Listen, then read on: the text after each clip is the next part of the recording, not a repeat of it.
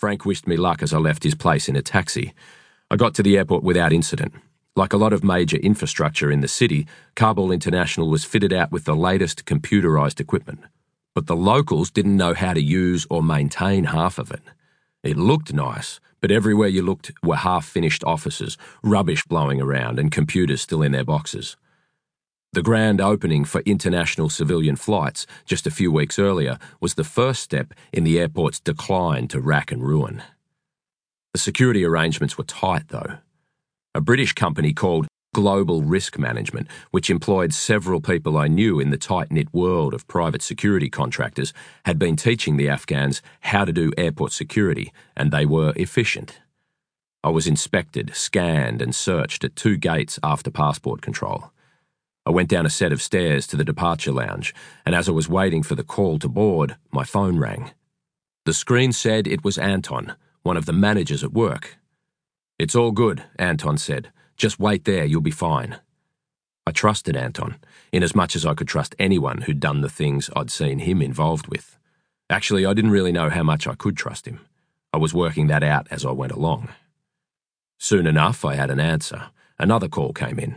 It was Eleanor, who worked as an administrator at Four Horsemen, the American company I had worked for in the year since I'd been in Afghanistan.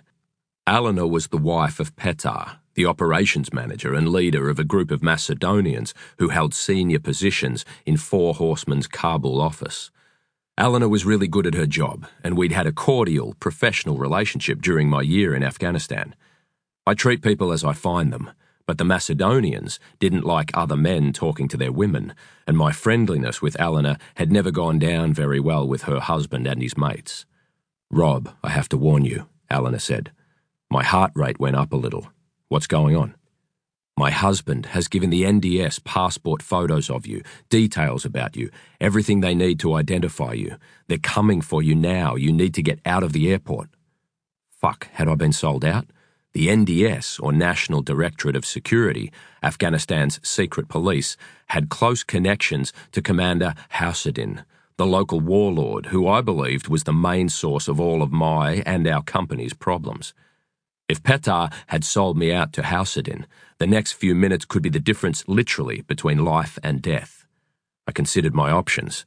I couldn't go back out of the airport the way I'd come in. On the streets I would never escape. I couldn't get to Bagram now that the alert was out, and my Safi Airways flight was only minutes from boarding. My way out of here was in that plane. Over the next 7 years, I thought about Eleanor's call. As I gathered more information, I eventually came to reconsider what had happened.